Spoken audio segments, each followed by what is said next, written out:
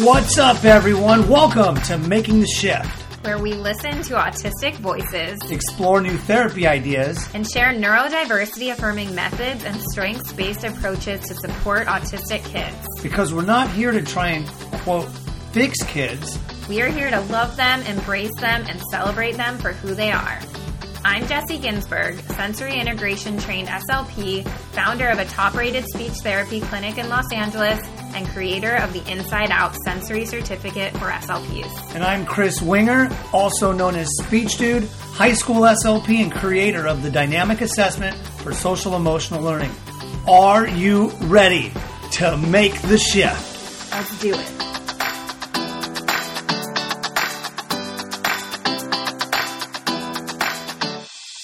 Hi, everyone. Welcome to episode 10, 10, of Making the Shift. Already here. We I made can't it to believe 10, and we're both matching. We're in white. I didn't even realize that. Look at that. These are summer vibes right here. And speaking of that, I think today is summer solstice, isn't it? Is it? Yeah. Oh, so that's a fun fact. I think so. And today is Tucker's birthday, our 4-year-old, now 4. We have a birthday celebration at the house. And that's right. And you know, we always talk about all things sensory related. So my senses are going to be extra heightened today at the house because I'm going to be eating all of the kids' cupcakes, and it's going to be a lot of fun. That's what I was going to say. More like sugar rush of a night. Because I feel like we've been trying to not make as many cookies and stuff at night because we were on this kick where it was like every night we were getting that ready to eat cookie dough, baking it, eating with ice cream. We've been so good. I have been really focusing on not overdoing it. That's right? true. You've been doing a good job too. Well, I must say. I think that there's a couple ideas on that, but it is summertime, and thinking about it being summertime, we are far too close to July, and that is not good. I'm like, stay away, July. I do not need you in my life. It's like, that's how quick summer has been. It's because nuts. You're afraid it's going to be over before it starts. Well, we go back the first week of August, so it's like July's almost here, and then it's kind of scary. And then some of us, God forbid, are working every single day through the whole summer. Yeah, some of us. I am working every single day too. On your tan. That's right. That is right. So today is a fun day because we decided that we were going to talk about this analogy that I use and have been using for a long time in my practice. And this is something that I will speak about often at conferences, but I've never really gone on like social media or anything to describe it. But it's an analogy that I wrote this ASHA article on a few years back. And it was one of those things where I felt so strongly about this opinion I had, but it wasn't a widely known thing. You have to realize, think about social media and how much it's so common to go on and see like neurodiversity affirming, child-led therapy. And now with social media, it's something that's talked about all the time. But even a few years ago, that wasn't necessarily the case. Like people weren't on Instagram creating Canva graphics and throwing that up there, Yeah, exactly. It's kind of evolved so much. Yeah. So now there's so much more information out there. So this was just a few years ago, but it was a time when you couldn't just Google, therapy for autistic kids and get articles like this. So I wrote this article. I had written for ASHA before. When you write for them, they have your email address at the bottom of the article. So I'd written for them before. I'd never gotten not one single email. And I wrote this article, and right when it was published, emails just started pouring in. That's awesome. It was crazy because I was like, I didn't know this, like people actually email you, but it was people saying, where can I get more resources? I want more information on this. Do you have any trainings you can recommend? And it was just so hard because I did not have places I could point people to. Now I know there are a lot more resources available, but Here's the analogy for you guys. I don't have a visual for you right now, but I will draw it with my finger. How's that? Visualize it. Yeah. Describe do you feel it. like you hear these better, or do you think seeing it is better for you? I need both. I think that might be true. And your full attention. I Three need things. I need to be able to build this thing and see it and hear it. I need all three for me to get it. We're next episode, we're gonna get the wood. We're gonna actually build the staircase. That's right. And get your experiential learning. Is that what it's called? It dynamic. Is. Yeah, differentiated instruction. There we go. So this is an analogy that I call the language staircase, not because I named it that, but because I wrote this article and then Asha named it that. So that's how it came to be. But it's the idea that, well, I'll tell you how this came about, was that, and you have not experienced this because you have not, well, I guess you've worked in private practices, but probably never with like tiny little kids. So I would have the same thing happen to me over and over in my practice. And that was, I would have families come in and I would always hear the same thing. These would be kids with either a recent autism diagnosis or would get an autism diagnosis. And parents would say, I don't get it. You know, he has words, he just doesn't use them. He knows I'm mom. He knows that is the dog. He knows that is his juice. So why does he use them sometimes, but not always? So I started drawing this analogy, and I started drawing this so much because I feel like it was one of those things where parents, it really helped them to actually see it. I hadn't yet gotten the lumber to create the whole staircase myself and build That's right. That's right. You're still out seeking the lumber. I don't know. Prices are up on lumber. That might be a project we put off. It's going to be an expensive staircase. So it was this idea that I would draw for parents of this language staircase. And I would say, you know, picture the bottom level of this staircase is regulation and engagement. And then I would describe to them what it meant to be regulated, you know, attentive and all of that. And then the middle steps we can say are basic language. And then the top steps are those higher level language and cognitive skills. And I always would draw the banister of the staircase and say that that is intrinsic motivation. The banister represents intrinsic motivation. And if you caught last week's show, we talked all about that. If you didn't, make sure you go back and listen. But we know that the safest way to get to the top of a staircase is by holding onto the banister.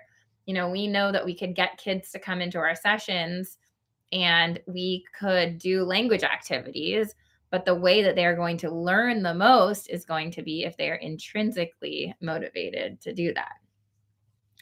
So I would say to the parents, you know, where do you think we need to support your child? You know, how do you feel his regulation is? Do you feel like he's attending to these activities? Do you feel like he's engaged with you? Is he interacting? And it would be this light bulb moment for them because they would realize that we are still need to put so much focus into those bottom steps. And, you know, what we see so often in our practice, I think, is that even when kids have really inconsistent regulation and engagement, and maybe they're only using external rewards as motivators, you can still target language, but that's when we get into the pattern of, I want ball, I want juice, I want color. I don't know. Right? Right. No, absolutely. And I feel like that was such a thing, especially with working with younger kids, was targeting things like I want. But what I was finding was that I did not have to target I want, because if I was targeting engagement, regulation, and motivation, that came naturally. I know. What do you think about that? Like, don't you think that's so true? It was like a fad almost to target I want. Did you ever do that, or your kids weren't? I think that's just like something that becomes part of the practice by nature of it in the past is, yeah, I mean, you just kind of work on those things. But I agree. If you have that engagement and regulation and motivation, then that intrinsic motivation specifically, then yeah, then you're able to get so much more out of it. And I would tell parents, I would say, I don't want him to say, I want shoes. I don't want him to say, I want outside. I want him to say, if it's not raining today, we should go to the park. That would be awesome. Let's go find my shoes. Right? That is the kind of language we're looking for. And when we are just completely ignoring when a kid's dysregulated and just trying to like power through the session, and when we are not paying attention to what the kids' interests are and getting them engaged, then all we're going to get is that to that middle step of the staircase. We're going to kind of navigate around this bottom, even though maybe they're missing a couple stairs at the bottom. They might be able to get up there and get some basic language. But the only way to build a stable staircase is by making sure the foundation is stable. Yeah, you definitely want to do that. I agree. Yeah. And it's like one of those things. Oh my gosh. You know what that makes me think of? I don't know if you've read it, the book called The One Thing. I've skimmed through it. We talked about that in the past. Yeah, because it's this book where it's a business book, but the main question they ask is, what is the one thing you have to do? Like if you look at your whole to-do list of everything you want to do, what is the one thing you can do that will make everything else easier or unnecessary? Isn't that good? That is good. That one thing to eliminate everything else. Yeah. So when I was starting my practice, I remember writing out all the lists of things I wanted to do. I want to create a blog. I want to create a newsletter to send to pediatricians. I wanted to create articles to post. I don't know.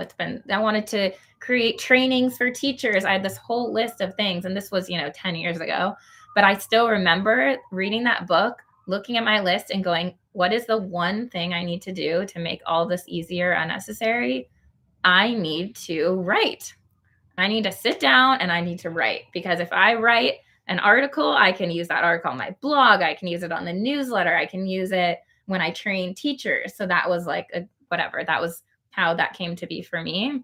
But this is that same concept. It's what is the one thing you need to do in your sessions to make doing everything else easier? Is go into your sessions with the focus on regulation, engagement, motivation.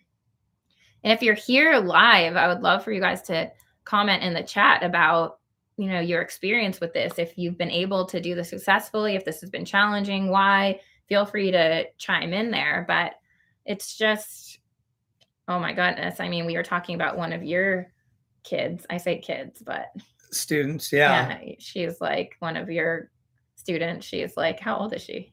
Gosh, she just graduated. Oh, so okay. Yeah, 18 or 19 now. But yeah, we have our pillow talk conversations about this kind of stuff, as we talked about in the past.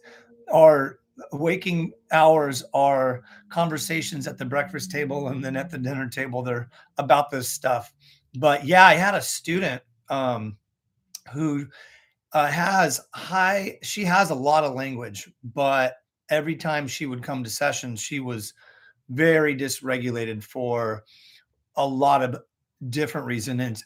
And it's one of those things where if we don't build that get to the foundation stuff of regulating and then building engagement and intrinsic motivation, I'm not going to be able to teach the stuff that was written in the IEP. Mm-hmm. So for example, one of the goals was working on perspective taking, right? Just learning about why people do what they do. What are the neurotypical social norms, and just kind of learning about them, not really teaching her to do those things, but just to identify things. But we couldn't even work on that stuff if she came in dysregulated. So it's one of those things where, okay, what can we do to build intrinsic motivation? What can we do to build engagement? And how can we get her regulated? Well, her high focus area of interest was Disneyland and Disney stuff. Like, she loved princesses. I shouldn't say loved. She loves princesses and Disney stuff. So it's one of those things where I would say, would you like to do a quick activity on my iPad that is revolved around some Disney stuff? And we would pull out like the iPad app Disney's World of Color, which is a coloring app where you can kind of just plug in your little colors of different things. Really fun for all ages. Honestly, I like to do it too. And during that activity, it was building language and conversations of things that could happen, like the perspectives of waiting in line, the perspectives of what a concession stand was and what the word concession means. We could build vocabulary and really start to go from build it from the regulation part to now we've got engagement, which is wanting to build on high focused areas of interest. Now we've got intrinsic motivation because she's like, well, I do want to kind of learn about new words that happened at Disneyland. And I would say, okay, well, here's a couple words. You need to know the word souvenir. You need to know. Do not teach our children that word. By the way. That will haunt us forever. So you need to know the word souvenir and to stay away from that shop because it's really expensive. You need to know about concession, like the concession stand. And that's another place where they're going to gouge you with high priced bread bowls. And then you're going to want to learn the word nauseous because a lot of those rides, if you don't play your cards right, is nauseous. Yeah, go to California Adventure and get on the top of one of those rides, or the haunted horror house. The one that drops on you. I don't know if that's still a thing. The Tower of Terror. Tower of Terror. Gosh, you that mean was the what I was one that thinking drops of. on you, or the one where you pee on yourself? Is that? It does. It's synonymous. You could do both. But we could really expand, and then we would talk about safety things. But you see what I'm saying is that we have built the foundation to say, hey, we're on this first step of the language staircase, and we've gone up to halfway through the stairs. Now we're going to get to the top floor. We've held on to that banister because we've built intrinsic motivation, and we really have been able to access the higher level of thinking, the higher level vocabulary, and transitioning it back into the IEP goals, right? And so those are some ideas of how I worked with her. And guess who else was intrinsically motivated? This dude, because I was like, I didn't know there was so much that goes with Disneyland. Like there's like hidden Disney symbols around the park. And then we would explore that. And that is fun. Yeah, we would get on Google Earth and we would zoom in and we would look at all of the places around the park and where maybe the employees would go to eat lunch. And, it was just a fun activity. And you know what? That someone wrote, you guys are writing some great stuff here in the chat. And someone wrote that it's hard because, like, here's someone who said it's hard to work on regulation motivation due to extreme levels of screen time. That's a good one to think about. But that makes me think about with her, I think that's a challenge, is that when we are coming at seeing our kids from such different philosophies, because what she had done previously, if I think you had told me this before, was that they would use that like as more of a reward for her, right? So make her do some kind of activity and then reward her with that. But look how well you were able to build a relationship with her by using that. You didn't have to reward her because she actually enjoyed her time with you. Right. And if she had some type of dependency on screen time or tablets, I could easily print an activity. So then we can make it where she's coloring in things or drawing things, or it didn't even have to be that. I could draw something up on my whiteboard, and then that would just facilitate the conversation. So we would stay away from technology. It's that I in IEP, right? It's individualized. Each and every child experiences and has a different, situation that we try to modify and work with. Yeah. And someone else wrote about, data collection, because I think that's another barrier we get to is I've heard this more times than I could count, where therapists come to me and they're like, well, I would love to do that, but I actually have to collect data. And I'm like, well, now you can. What's one of those phrases, like the infomercial, there's a better way, that there's gotta be a better way. That you should be on an infomercial. What is that name? I'm having so many word finding issues today. Just ask our team. You should have seen me on the meetings. But the point is that if we write our goals, which we're going to have to dive into a lot in other episodes, because this is a passion area of yours, but if we write our goals to support that, then we don't have to say data collection is taking a backseat to our therapy. That's why one of my favorite goals is for using total communication or multimodal communication, because kids are constantly communicating. You might be doing sensory activities, just like mainly sensory activities, things that are engaging, and they're still going to be communicating with you. So as long as your goal is written that they're communicating with you in a variety of ways, whether that is language, gestures, facial expressions, body movements, even vocalizations, then that gives you a lot of flexibility in how to run your sessions. Yeah, AAC, writing it down. Yeah. There's a variety of options. Absolutely. Yeah. So I think it's setting yourself up for success by making sure that your goals are supporting your ability to do that. And I just remembered that I actually have this. If you go to languagestaircase.com, you can get a free download of this graphic that actually explains it probably in way more clear language than I did today. That's a printout that you can give to teachers or parents too. Right. Absolutely. And then I was just thinking about us living out here in Los Angeles. We're not all too far away from like where the Forum was, a former place of big events and sports. And they built a new stadium across the street, literally about a 3-minute walk, if that even, right? It's the Sophie Stadium. Mm-hmm. And I was thinking that what we're doing is we're going from the Forum staircase and we're going to cross the street over to the Sophie staircase, right? Where it's nice and solid. We're building that foundation, making it nice for the kids that we work with.